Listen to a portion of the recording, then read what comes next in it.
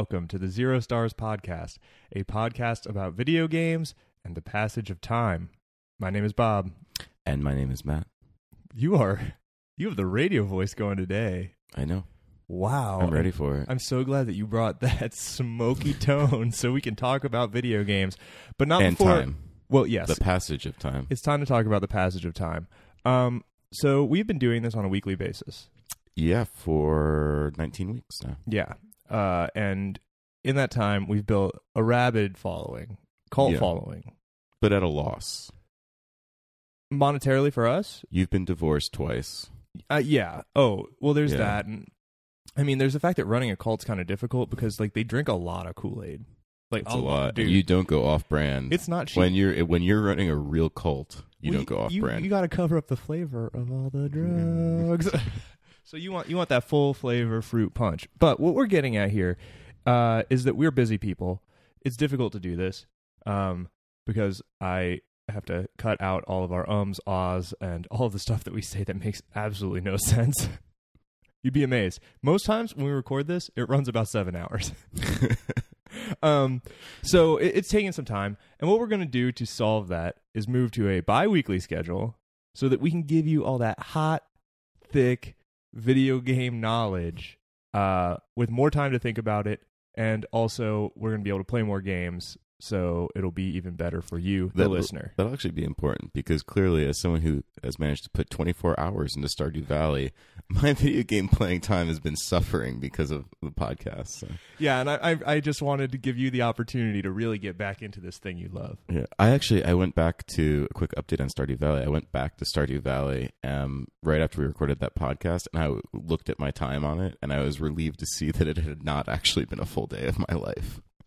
That's funny, because I went and looked at your time in it on the Switch friends list just recently, and you were above 30. Well, that's because I've been playing it since. Yeah, you're still cranking. I just want the listener at home to know. That's what I did all Sunday. Wow, that's great. I'm so glad that you're loving it.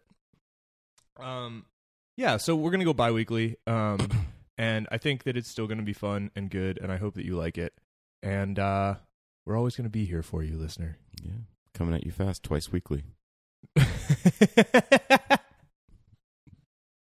Yeah, I want us to leave this operating under different understandings of what bi-weekly means, where you think like you're just making it on your own in your bedroom alone doing both voices. Well, it's funny because like we, probably do have different, like we both, I don't know how to explain. Are you saying this. We're different people? Our understanding of time is different. Yeah. I assume that we both have a unique understanding of time. Like I am like a fly with input from literally thousands of eyes. So you are Neo in the Matrix. I am, yes. Where I am moving at such a fast speed that to me this is a very sluggish, slow event, which is why I want to space it out and just only do it once every 2 weeks. That's fair enough. The news will be better too. That's true. There's going to be so much more hot news. Mm-hmm. Speaking of which. Who's our news editor this week? I'm the news editor. I'm wearing the news editor hat. Yes, your newsboy cap. So we're going to do... We're going to do our usual news hour bit where I read some headlines and then we discuss them. But I'm also going to throw some quick takes at you where I read you a headline and I want you to tell me what you think it's about. Okay. All right. These all come from Kotaku over the course of the past week. Let's go backwards, starting with yesterday. More evidence that Assassin's Creed and Watch Dogs are set in the same universe. So this is just about the fact that the two Ubisoft properties, Assassin's Creed and Watch Dogs, are set in the same universe. Do you care about this? No. Not at all? Why? Because it raises this question, whose universe is it really? Is it that Watch Dogs... It's Far Cry, man. Watch Dogs exists in Assassin's Creed's universe? Endless mercenary killer Far Cry man who just is on some... Far Cry man is in some like third world embattled country, like continent, right? Thousands of years ago, that place was destabilized by a time-traveling assassin who was murdering historical figures. This just lines up. Historical figures. The truth is, though, that none of this happened because it all happened within a video game made by Abstergo, or what? I think it is Abstergo. I don't think it's Abstergo. They're all playing Absurdo. Stratego. Yeah. That makes sense. That seems like a dumb thing somebody would do if they had to write a quote-unquote story for what we call a quote-unquote video game. I don't care about these games. Let's move on to Friday. The collapse of Visceral's ambitious Star Wars game. I read this piece. Yeah, this is a piece by Jason Schreier. The Schreier. Schreier. Anyways, we love Jason Schreier and also enjoy saying his name in a comical way. Or missaying. Yeah, I actually have no idea how I'm supposed to say even though it. I've heard it multiple times. The Schreier! So this reads, as a piece, it reads very much like a follow-up to a lot of his writing in that book, Blood, Sweat, and Pixels. Blood, Sweat, and Pixels. Pixels, keep going. Paxels. Insofar as that, I mean, you want to recap what happened for us? What happened with this game is that it was on fire from day one, and they never put it out. So the narrative around the idea that EA is not interested in single-player games, well, the EA has essentially said that they are not particularly interested in single-player games. That's less pertinent to why this was shut down, and it seems like it was shut down because, quote Bob, it was a fire. Yeah, I mean, like, from day one. This entire story is just, that they started making this thing, and it seems as though their ambitions for it would have cost even the best development studio in the world like $100 million. Yeah. And they didn't have anywhere near that, nor did they have the number of people necessary to produce that, nor did anyone on the team have experience required to make the type of game they wanted to make, nor were they using an engine that would in any way lend itself to a game that they wanted to make. And the team issue and the fact that no one seemed to necessarily be getting along or have the same vision for the game, and the fact that Amy Hennig had her hands in every aspect of the gameplay. Right. Noted story wizard, yes. Amy Hennig was for some reason also helping with level design? Yeah. Approval or something? An art direction? And EA has that strange mandate that everybody use the Frostbite engine. I don't think that's strange. I think that it's out of a desire to... I think that's strange. Bethesda doesn't force everyone to use... But Nintendo forces everyone to use their own engine. But doesn't Nintendo have multiple engines? My understanding, at least going back to the N64, was that the Ocarina of Time engine is the Mario 64 engine, just heavily modified. It makes sense for the Nintendo 64. I would imagine but that modern. I bet you that is continued. I'll bet you that the engine underneath Mario Odyssey and I guess the more surprising thing similar. Is that EA is mandating the Frostbite, even when we have seen that the Frostbite engine has somewhat famously crashed and burned other games. Well, I think that from their perspective, by making third-person games with the Frostbite engine, they'll eventually build the Frostbite engine up to the point where it can handle that. So there's a modified Frostbite that can do that. So, but they should have maybe worked Dragon Age, used the Dragon Age Inquisition version of whatever Frostbite. I'm sure they were. I think that the issue is less that they are conceptually misguided. I think that the problem is that they are going, okay, right now this engine doesn't do it. We want it to do that.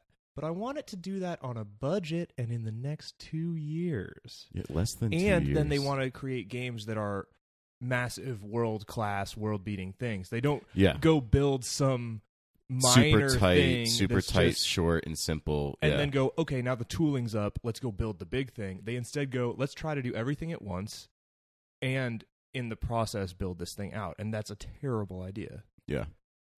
Well, I hope that they're listening. And I'm glad that they'll be here 2 weeks from now for the next episode of the Zero Stars podcast. Time. Moving on. Anyway, actually, it's sad still. Poor Visceral. I feel bad. Yeah, I feel bad for Visceral. But it seems like everyone was just frustrated. All the quotes from within Visceral seem to indicate that everybody within Visceral, I think that one of them literally says the words mercy killing in that article because it was such a train wreck. Yeah. Okay, we're going to do a quick take. All right. This is from a Mike Fahey joint.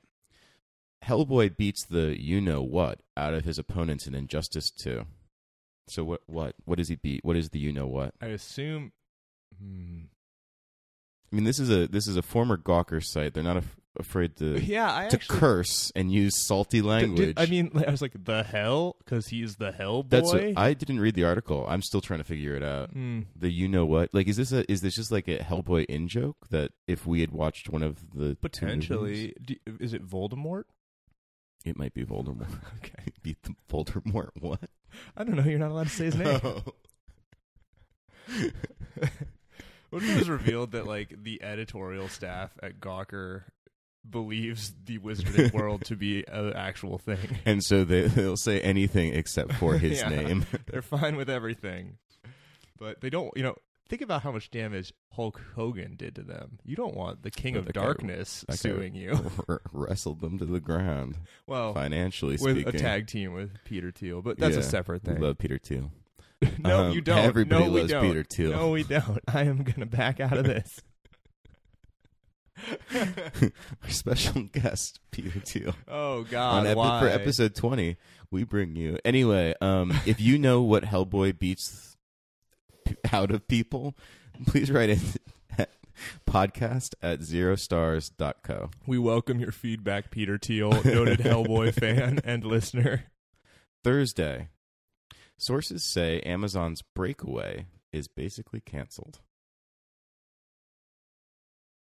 Amazon makes video games, right? Like that happened? Amazon has started trying to make video games. Does Far Cry 2 Man still Clint work Hocking, both Clint Hocking and Kim Swift of Portal and Clint Hocking of Far Cry 2, were brought on by Amazon and left within the past few years. I forgot about that entire endeavor. I know they still have not put out a game.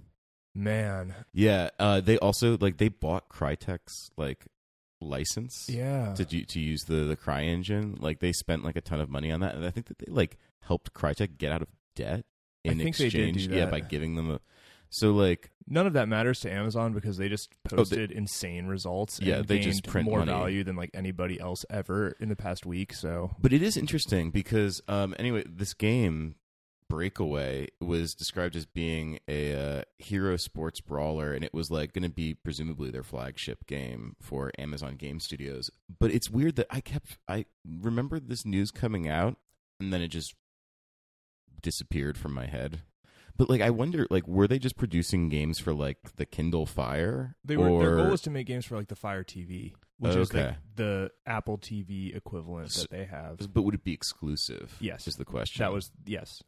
Is it shocking to me that now that they've they're all over the film industry, they're just producing Oscar-winning pieces regularly, films. So I'm surprised that that the video games haven't been fast-tracked. I think it's harder to make video games than people realize, and I think it's particularly difficult to make video games on low-end Android hardware.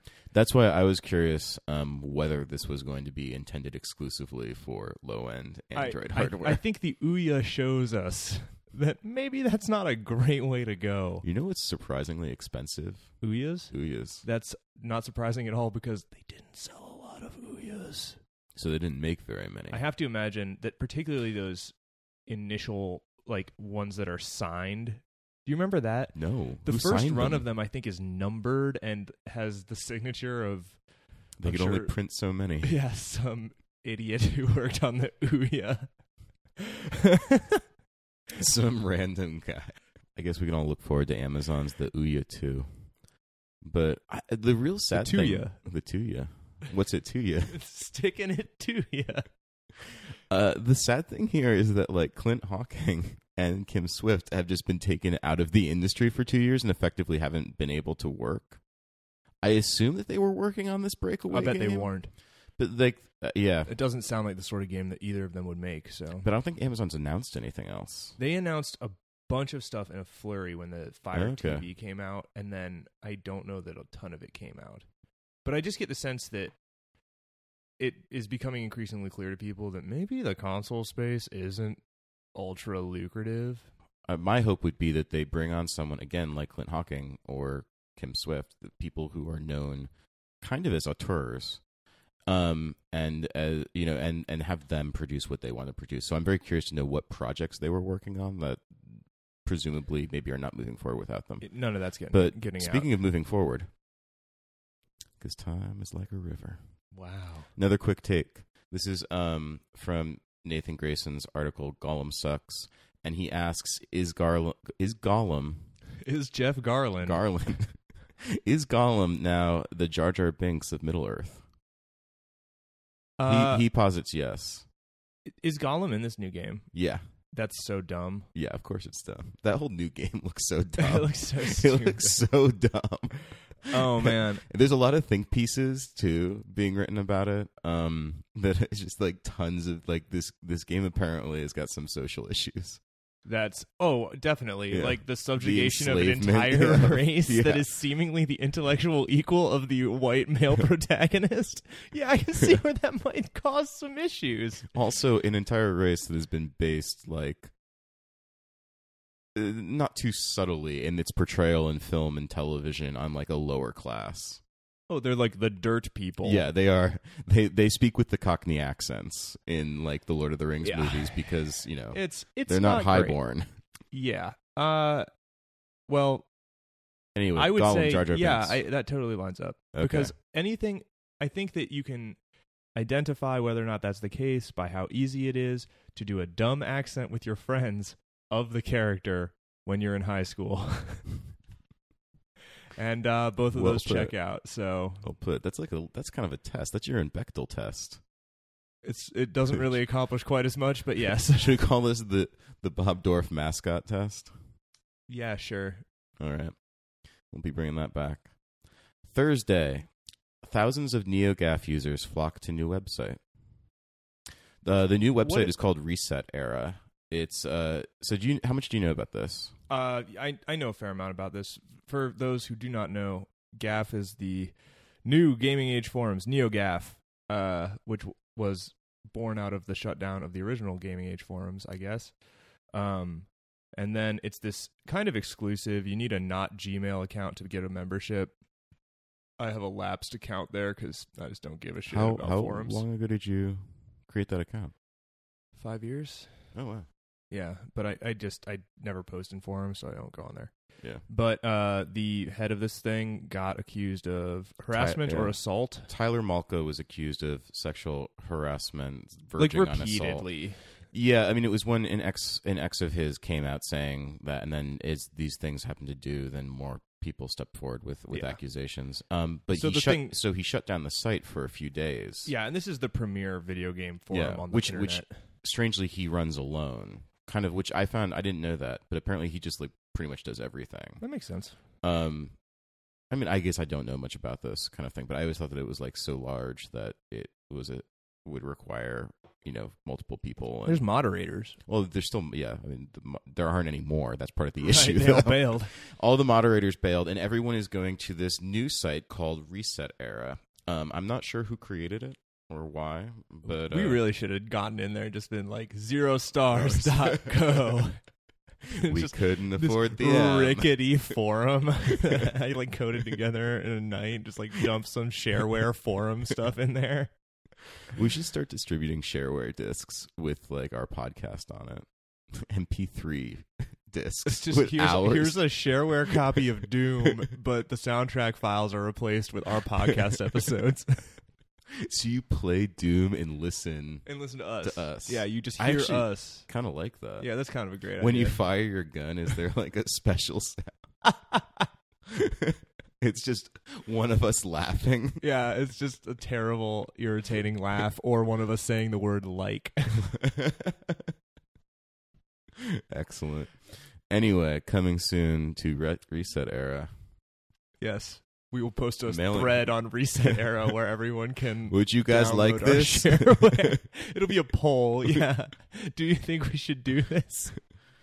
Oh man. Speaking of polls, Does Reset Era have the same limitations on posting? I have no idea. Okay.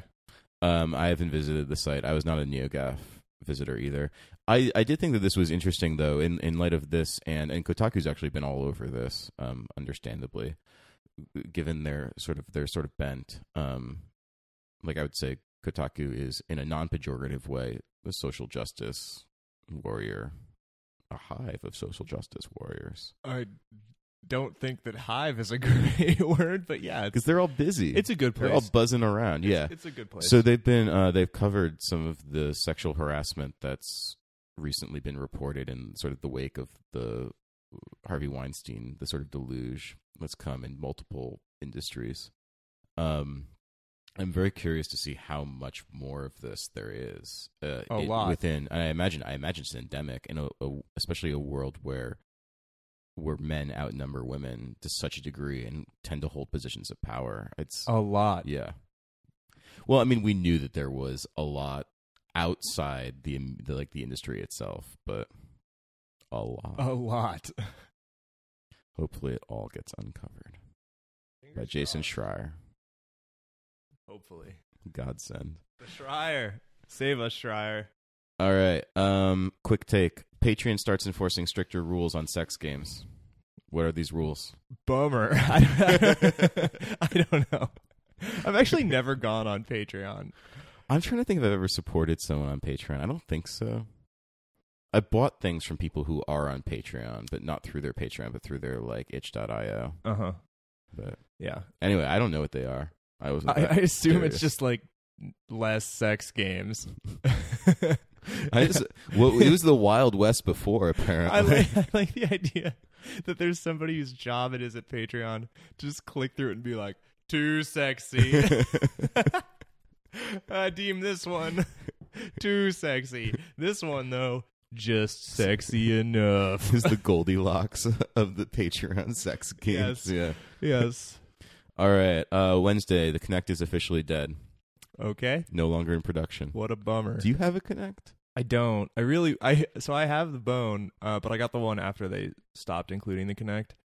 And I have consistently wanted to purchase a Kinect for it, which, number one, I would need to also get an adapter to make it work with the new one because they just removed the port for it entirely. Oh, yeah. But number two, they are stupidly expensive. They're still like $80 or something on eBay. And I assume that's because they are pretty technologically advanced. I mean, clearly, that there was when people would mod their Kinects to work with their to do stuff with their PC, they were doing pretty fucking amazing stuff. Why one of the largest companies in the world was incapable of doing anything with it that I would define as pretty fucking amazing? I mean, this is sort of a question for the ages, but sure, now it's dead. Quick take: Atlas on why Shin Megami Tensei 5 is a Nintendo Switch game. Why do you think Atlas is releasing this on the Switch? Wait a minute. Is this... This is the Persona, the this original. Is not a Persona this game. is not a Persona game but Persona is a spin-off, a much more successful spin-off. I see. From Shin Megami Tensei. Yeah.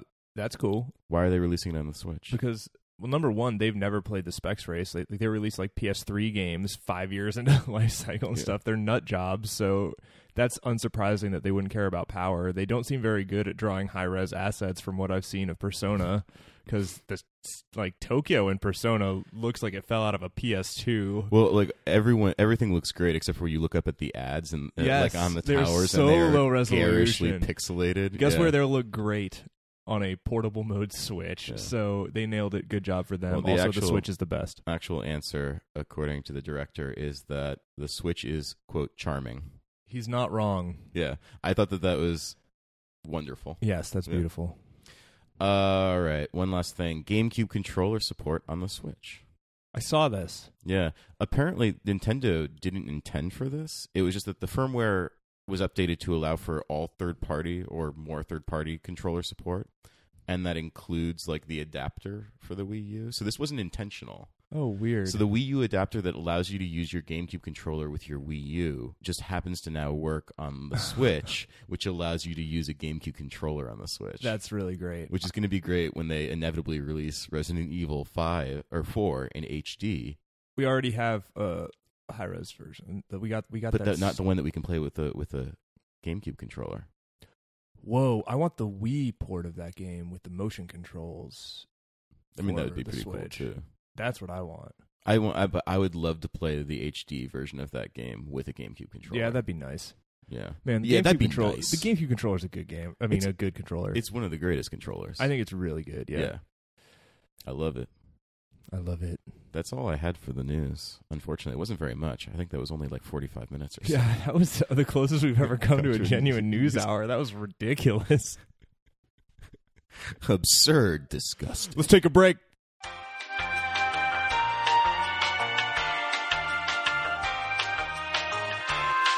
Hello, we're back, and Matt wants to issue a correction.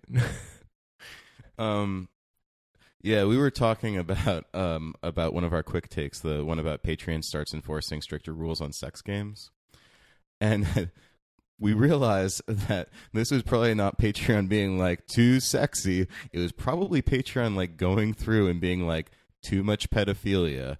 So I just want to say we are pro-regulating sex games. Very supportive of regulating sex games to remove. I want to make that very clear as our official position. There's nothing funny about pedophilia. That is 100% accurate. There's a lot of funny things about furries and sexy cosplay games. Okay. Temple of Doglarak. Yeah, just go look up the Temple of Doglarak. That's I think it's Doglarak.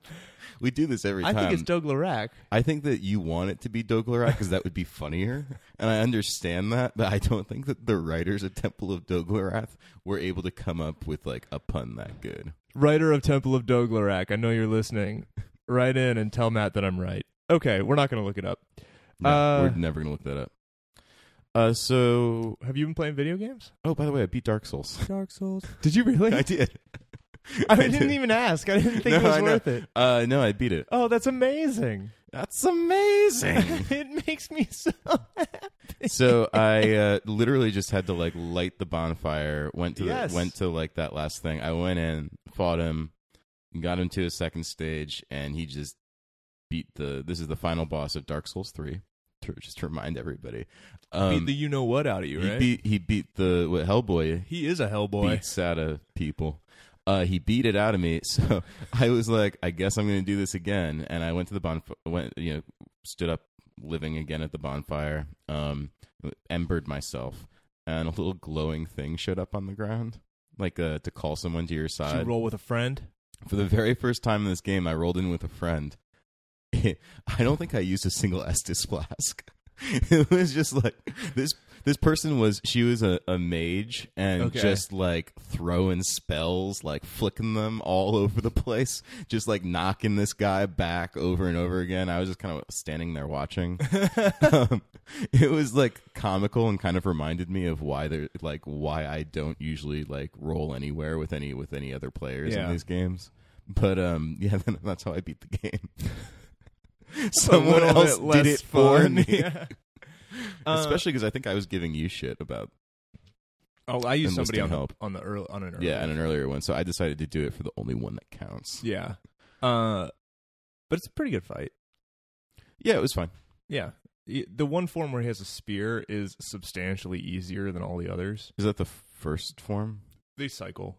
Oh, you mean where he switches through? Yeah, he they're just more like their weapons. stances more than in some ways. Well, he changes the actual weapon he uses. Okay, yeah. So you only. I sense that you maybe didn't do this very much. I did. I played it twice. Yeah, and one time you didn't play it. Yeah, I just. Well, watched this it. is the most anticlimactic and terrible ending to one of everyone's favorite segments on the show I could have imagined. Well, the really upsetting thing is that I never saw the Onion Knight again. Yeah. So in a way, like it's extraordinarily anticlimactic, but also represents kind of like the way that life and time works. Oh man, that's dark. Yeah. Well, everything is a bummer, marches on. But So, what have you been playing? Anything come out? Anything of interest? I have been playing the newest Super Mario game from Nintendo. It's a sequel to Super Mario Iliad, Super Mario Odyssey. How long have you been sitting on that joke? I just thought of it today.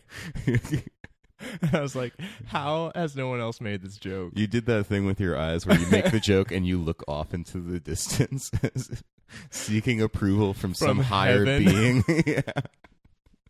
I'm like, somewhere Homer, it's just Homer takes two of his fingers, kisses them, raises them up. Just right. Anyways, yeah, I've been playing Super Mario Odyssey on the Nintendo Switch. This is the new Mario game. And it's very, very good. And also, I feel weird about it. Before we talk about why you feel weird about it, what makes it good? I mean, people have been talking about Mario games for years, and I just never, That's not true. You love a Mario I game. do love a good Mario game. But my favorite Mario, I haven't played a Mario game that I loved since 64. This game is definitely the most 64-esque Mario game that I've played since then. But you know what this game also really reminds me of? Certainly Super Mario Sunshine, I feel, was very Super Mario 64-y ish. And this game has a little bit of that because in Super Mario Sunshine you had this water backpack that was a jetpack that let you kind of finesse jumps so that you could miss a jump in 3D space and then fire this jetpack and kind of float back to where you needed to be. Mm-hmm. So it was an interesting idea that was in addition to the normal jumping mechanics of a Mario game. This game's kind of actually a sequel to that in a lot of ways, in the sense that you are Mario, you have your normal repertoire of jump moves, it feels amazing, it's really fun to jump around, and then you can throw your hat, which is your main way of interacting with the world in like a combat method, where you throw this hat and it will kill things. Can you still jump on people? Oh yeah, and crush them. And it's amazing. With your meaty legs. You can murder people with your boots. This game has learned. I'm going to be all over the place on this, but that's fine. So what I want to get at first is that it feels like Super Mario Sunshine because there are a lot of different mechanics in the game that change the way jumping works, and you access all of these by throwing your hat. If your hat interacts with certain enemies, most enemies, it's kind of amazingly intuitive which ones you can do this to. But I honestly don't know what differentiates them other than that I consistently go like, I can probably do that, and it works. Nintendo is pretty good at those amazingly intuitive things. Yeah. But you throw your hat, it hits the enemy, and you become the enemy. And this could be Mario ceases to exist. Yes, Mario is the thing. So and he's nowhere else. It's not like you can see Mario. No, Mario's not remote controlling this person. Okay. Mario is this person. Okay. And so it happens in this really slick animation where time kind of freezes, and then you're getting sucked into the thing. And during that time, you can kind of adjust the facing of the thing you're getting sucked into. What do you mean by adjust the facing? So you can kind of turn the enemy or whatever that you're controlling, which is important because one of the things, for instance, that you can control is a bullet bill, which is constantly moving forward. So you inhabit this thing, and before it starts to move again, you can actually change which way it's facing. And then when you jump out of things, you can always like pull the stick in the direction you want to jump out, where you like disinhabit the thing. And what that allows you to do is never end up killing yourself jumping in and out of these enemies, which is exactly the sort of thing that I feel like a different company would screw up. Yeah. But what this does is it gives you completely different and or slightly augmented movement mechanics that really change the way the game plays. And beyond that, it lets you move those mechanics around the map in weird ways. So there's a lot of stuff that will be, oh, if I was in this enemy in this area of the map, that'd be really good because I could do this thing and get to this item. So you're trying to get that enemy over there. And so yeah, potentially like that enemy doesn't actually hang out around that part of the map. Mm-hmm. So you need to figure out a way to get them over there with their movement mechanics from wherever they live. So in a lot of ways it's I assume that the hat mechanic kind of takes the place of like the cape or the it just suit. Changes the way you move. But it seems so it's basically puzzle solving. It seems more actively puzzle solving than platforming even. It is. There's a lot of platforming in it. Obviously, you're jumping between. Yeah, certainly. I mean, it wouldn't. It's a Mario game. I remember a conversation. Like, there's an interview with Shigeru Miyamoto where he basically talks about how Super Mario 64 ended up being more Zelda-y than I think he intended, and that they ended up using a lot of ideas that they had for 3D Zelda for Super Mario 64 and stuff, and it was more of a puzzle game. Yeah. And it is more of a puzzle game. It's a lot of the situations in Mario 64 are just kind of figuring out how you're going to get to a spot, more so than actually executing the jumps to get there. Yeah, which is I always loved about it. Yeah. The worlds are never too busy. This is that game, except with the density cranked up by 1,000%. Which is that something that you'd like? or is this where your misgivings come in? Because the density makes me nervous. I really like it. Okay. It is one of the most compulsively playable things I've ever experienced, because the premise of the game is that you're just finding these moons, which are just items that are in the environment. You can hear them when they're nearby. This is a mechanic, an extension of a mechanic that was the core mechanic of Mario 3D Land and 3D World, where you were playing these sort of linear levels, but then by going off the beaten path in these levels, you could find 3 stars that were hidden. And that was actually the game. Beating the levels was part of the game, but exploring the levels and figuring out ways that they were manipulating your perception of the levels in terms of perspective of the camera and stuff was the actual game. And this is that 100%. That's what this is. Anybody that says that this game is a return to like Mario 64 form after the digressions of Mario 3D Land and World has no idea what they are talking about and probably didn't play those games, because this game is exactly those games. It is 100% a sequel to those games in the sense that those games were linear though, right? And they forced you down a path. This is those levels stuck in the center of Mario 64 levels. And so you can approach those environments from any angle, but the actual platforming mechanics feel exactly like those games. The way that stars are hidden and that it involves the camera being the camera's very good in this game. Yeah. But the way that it acts is designed to show and obscure you things in interesting ways. That sounds incredibly difficult to do. So I have it's really no cool idea how they made this game. That's incredibly impressive. It's really good.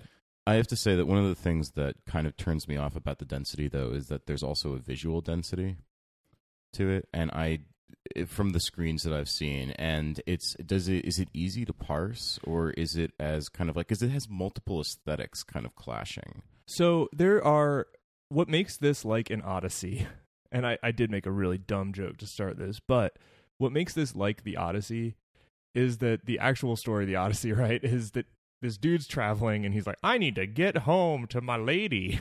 And his dog. Sure. There's no dog in this, but he wants to get to his lady. There's a dog. You sent me a picture of a dog. There is this weird realistic dog that's just hanging out, but it's not your dog.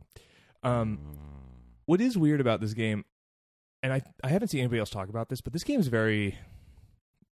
leans hard into the retrograde save the princess ideas, where like Peach is totally an object. Your goal in this game is to save her from Bowser, who is forcing her to marry him.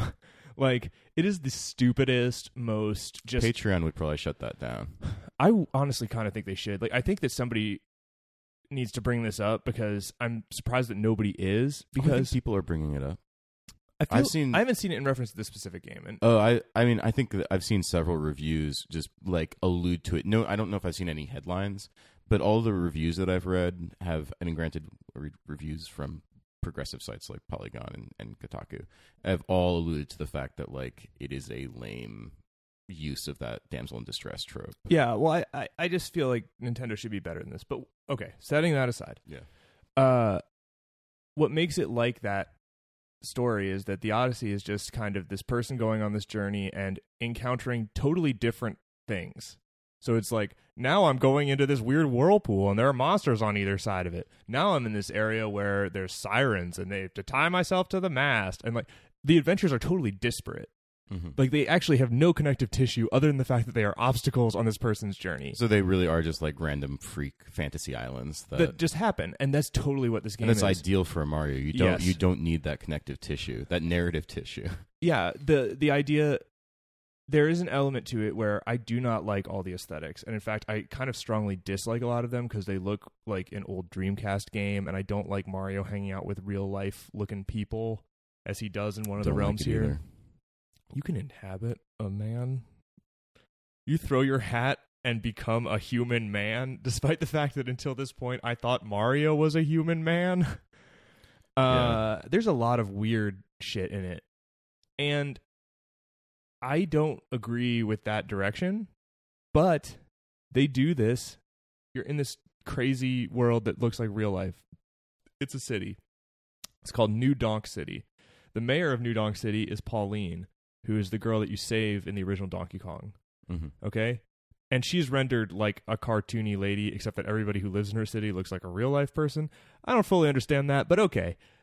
She's throwing a party. You like complete the main quest in this area, and suddenly you just enter a pipe, and now you are playing 2D Mario but you can see through the screen, and the backdrop is this actual city where fireworks are going off, and then you're running through it, and then all of a sudden you are playing Donkey Kong, and you go to the top of the Donkey Kong map and defeat Donkey Kong and jump out, and now you are back in 3D world, and Pauline is singing this song with vocals. She's been singing this the whole time. It's like this jazz thing about being your one-up girl and stuff.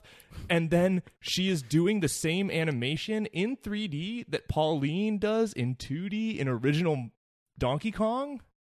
Okay. And it is like the A most fever dream. hallucinogenic and insane thing I have ever seen in my life. I like that direction. But it is that. Yeah. That's what it is. I like that direction. I just wish it looked more like Breath of the Wild. But sometimes it does. I want consistency. See, but I think that what this game totally lacks is consistency. Mm-hmm. But I think that that's the point of it. I think that it kind of gains consistency because it's all a juxtaposition, and it's all just like, here's what video games have looked like in every single case from other video games that Mario's never been in before. This is just a video game. Like, it's totally insane. It's crazy. And I don't love all of it. Like, I do not like the way a lot of it looks, but then there are parts of it that I really like the way that they look, and there's so much going on, and there's so much I don't know about, and there's just like weird like metal cubes everywhere and in every level, and I don't know what they mean. I have no idea. They look like they fell out of Zelda. I have no clue what the purpose is. There are picture frames places. Sometimes I can jump into them. Sometimes they're just blank. I don't know how to activate sometimes them. are you just like running into a wall and bouncing off? No, because like you can tell that they're not. They have nothing in them. Okay. But I don't know how to activate them. There's just countless things that, as often as I like round a corner and I'm just like, wow, something new and I know what to do, I round a corner and I'm like, wow, something new and I don't know what to do. And that's equally exciting. And so the fact that like I don't like about 50% of the way it looks, I'm totally over it. Yeah. Because the jumping is never bad. The parts of it that I do like the way they look amazing.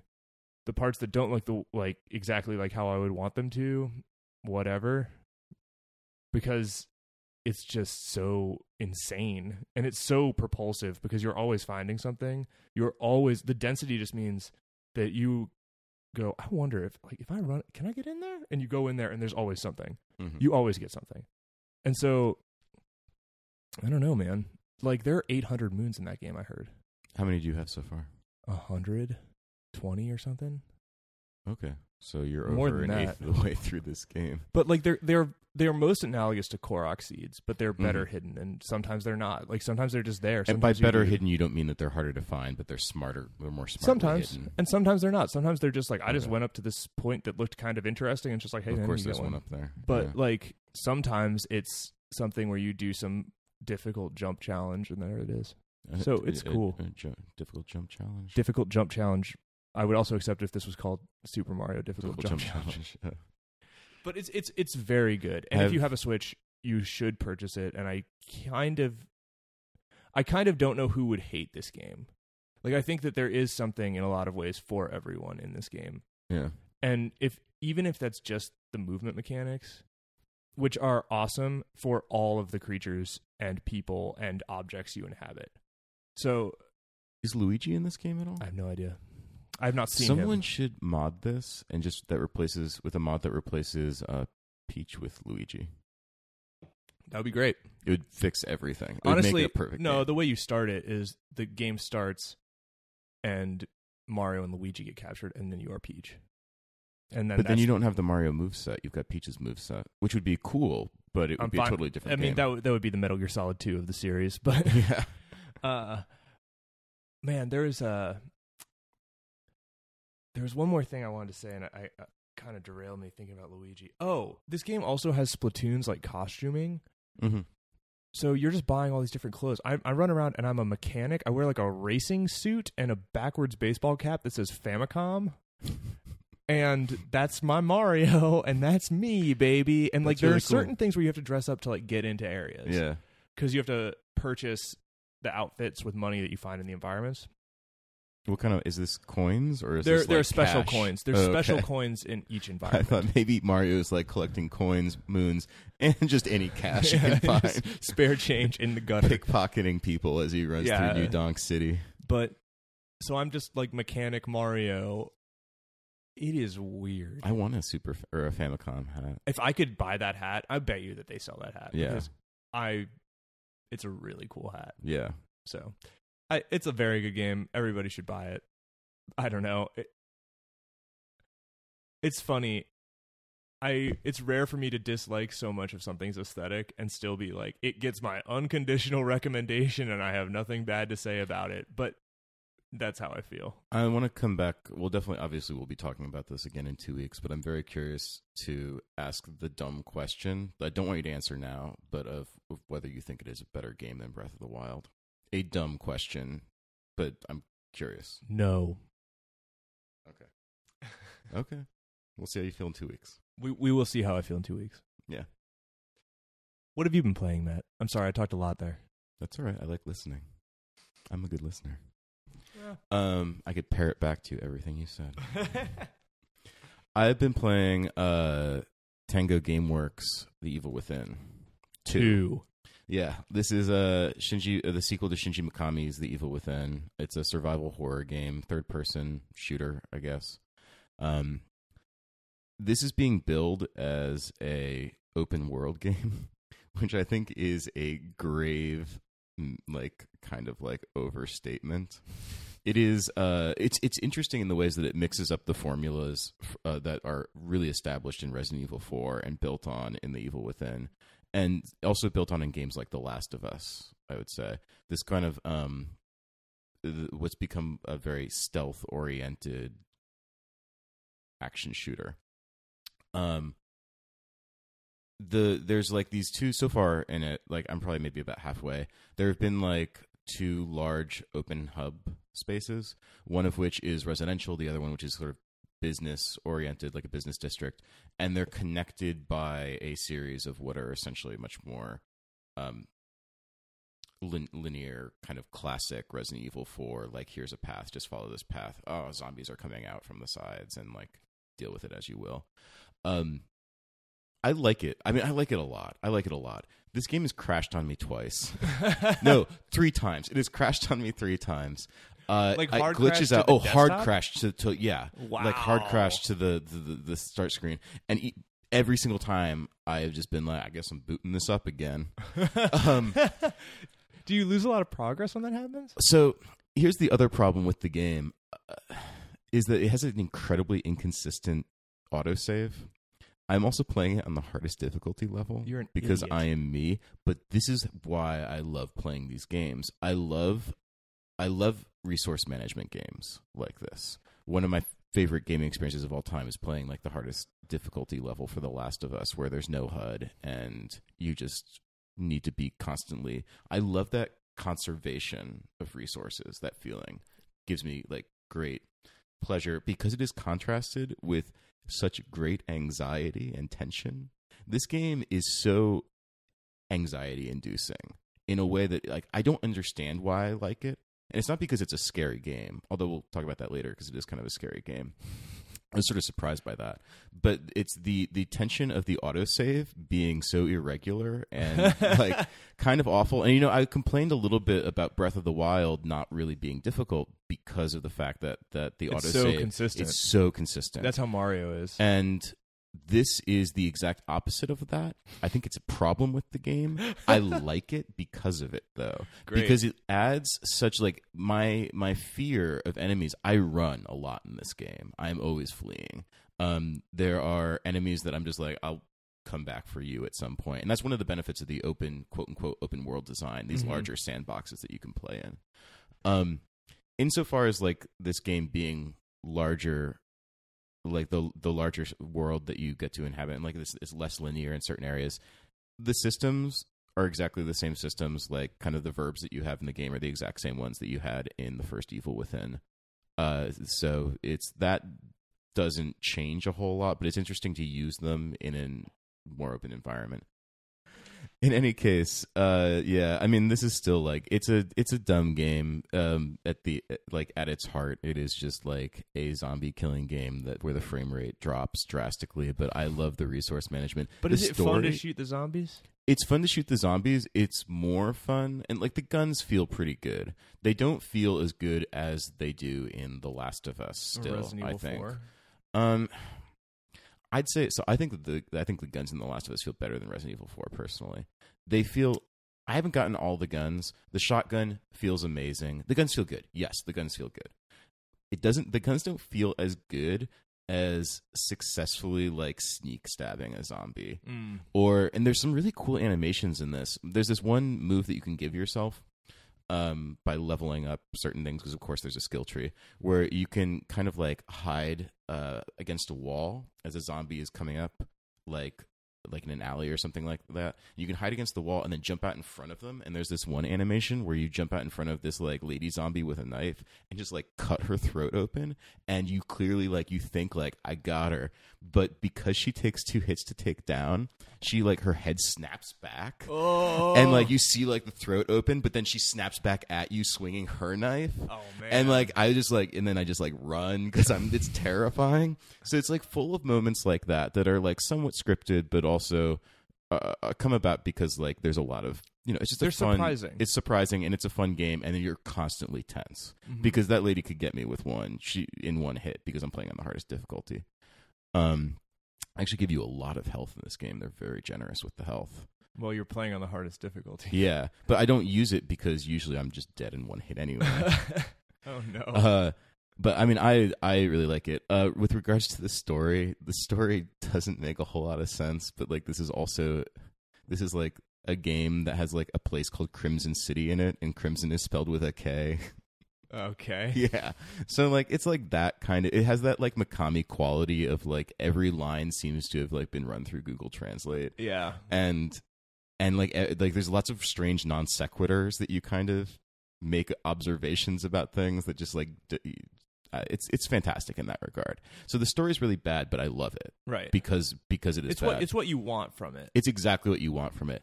That being said, one of the really cool things that they're able to do that they couldn't do with the first one, because the first one was a cross-gen release, and it was on both the 360 and the PS3 as well as the new generation of consoles. They can do a lot more with light in this. Yeah. And there are some really cool and very scary moments like that are kind of predicated on interesting lighting effects. So I find this game kind of like much creepier than I was expecting, and I kind of like that. About it. Great. Yeah, the idea of a genuinely frightening horror game is really cool. There was a period, and this is my last comment on it, but I'll talk about it more 2 weeks from now. There was a period of time in which games started doing this thing where you would enter, especially horror games, where you would enter a room through a door, turn around, and the door would be gone. Mm-hmm. And it's kind of like, it's at this point kind of a cliche. But it's a cliche I love. Yeah, like, cool. I will always fall for that trick and just be like, whoa. Yeah, oh no. What's going on? There wasn't a hallway there before. Like, I love this kind of stuff. And it makes the like, and this noise, and you're like, oh god. This game is that 100%. Yeah. Also, excellent sound design, as you would expect. So yeah, I really dig it. It's buggy as all hell. It's hard crashed on me more than any game. I think it was actually just on the last podcast that I was talking about how like nothing ever hard crashes on me on my PS4. I think it was. And it was it's 3 times. But I boot it up every time. I really like it, and I'm looking forward to talking about it more. I'm also looking forward to playing it with you because I'm curious to know what you will think. Yeah, I'm excited to play that game. I if Mario hadn't come out, I would definitely be understandably, playing it. But I like Mario a lot, and I will say, Mario, the one thing I'm never concerned about with Mario is it crashing. That game is solid as a rock. Does it run at 60? Mm-hmm. Do the levels exist in that kind of like just floating in air way that they did in 64? No. Okay. Like if you hit the edges? Some of them do, actually. Yeah, some of them do. I always like that. It's my favorite kind of Mario. There is an element of it where I feel as though they took from 64 remember the pre-Bowser stages in 64? Mm-hmm. And those were more linear. Yeah. Those are what became the 3D Land. Yes, very much so. Games. Yeah. And then this is the game where they finally said, what if all the levels were both of those things? All right. So what was your favorite thing this week that was not a video game? You have no idea. I have no idea. Do you want me to go first? Yeah. My favorite thing this week was a book called The Book of Dust, Volume 1, La Belle Sauvage by Philip Pullman. This is the prequel to the Dark Materials? Yeah, this one's a prequel, and the next two in this series are going to be technically sequels. Oh man, so this one takes place. I thought it was awesome. Talk about the Odyssey. It is very similar to the Odyssey. I love those books. Yeah, I love them too. And I think the Golden Compass, when you go back to it, it holds up incredibly well. They kind of, as they go along, don't hit the high water mark. They're never going to be as good Compass. as the Golden Compass. Yeah, the Golden Compass is the best of them, but they remain interesting, Mm-hmm. I think, and I kind of really respect where they go. This is just an adventure story that takes its time. It's kind of divided into the first half is kind of like a John le Carré kind of spy novel, but with cool. a kid. Yeah, it's very cool. And then the second half is the Odyssey. That sounds amazing. I really liked it a lot. It's not nearly as cleanly just this is an awesome book as the Golden Compass, but it's just fun to be in that world more. The entire conceit of people having their souls externalized as a pet. Cool. It's just it's such a good idea. Yeah, no, I'm just smiling thinking I know, about so it. am I. So I got it as an audiobook, and the audiobook is read by Michael Sheen. Wow. And it's really good. He does an excellent job. He's a good voice. He's got a very good voice. He's got very many voices too. But yeah, I tore through that, and when it was over, I just started listening to it again. Really? Yeah, it was so good. Oh, I was finding excuses to I was just going on walks, just right. listening to it. Oh man, I gotta get it. Yeah, it's real nice. I highly recommend it to anybody, and I recommend the His Dark Materials trilogy. Yes. Okay. My thing of the week is the Golden Compass. A hot new book from 1995. that will. Is it that old? It is that old. Jeez, man. I know. Oh no. Jeez Time just comes for all of us.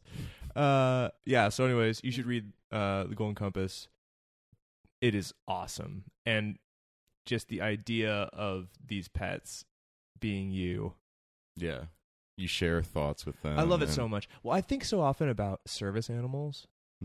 And how crazy it must be. It's so difficult. I've had a dog, and I've had a dog die, and that was incredibly difficult, right? But that dog was not my arms. Yeah. And did not save me from traffic regularly and stuff. And so you think about, if you have a service animal, you can't live without a service animal. And so what is it like to be somebody's second service animal? Yeah. What a terrible card to pull, to be like, hey, I'm so excited. I've been training for years to become an excellent service helper. And then you show up, and then this person is in such a weird, devastated place. It must be very hard for that animal. I mean, I can't speak to this at all. I think it's interesting, first of all, that you looked at that through an empathy lens for the animal. But I think for both of them it's hard. Oh yeah, certainly but I think for both of them it's hard. But no, I just think it's weirder. Yeah, I know it's a very strange experience that the animal probably can't parse. Right.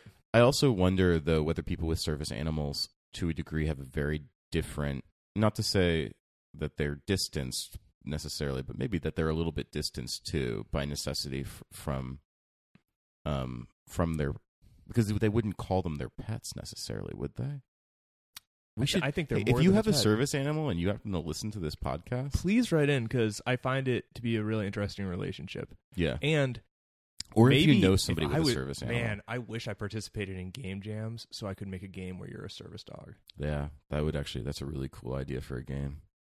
And on that note, we'll see you in 2 weeks. Bye.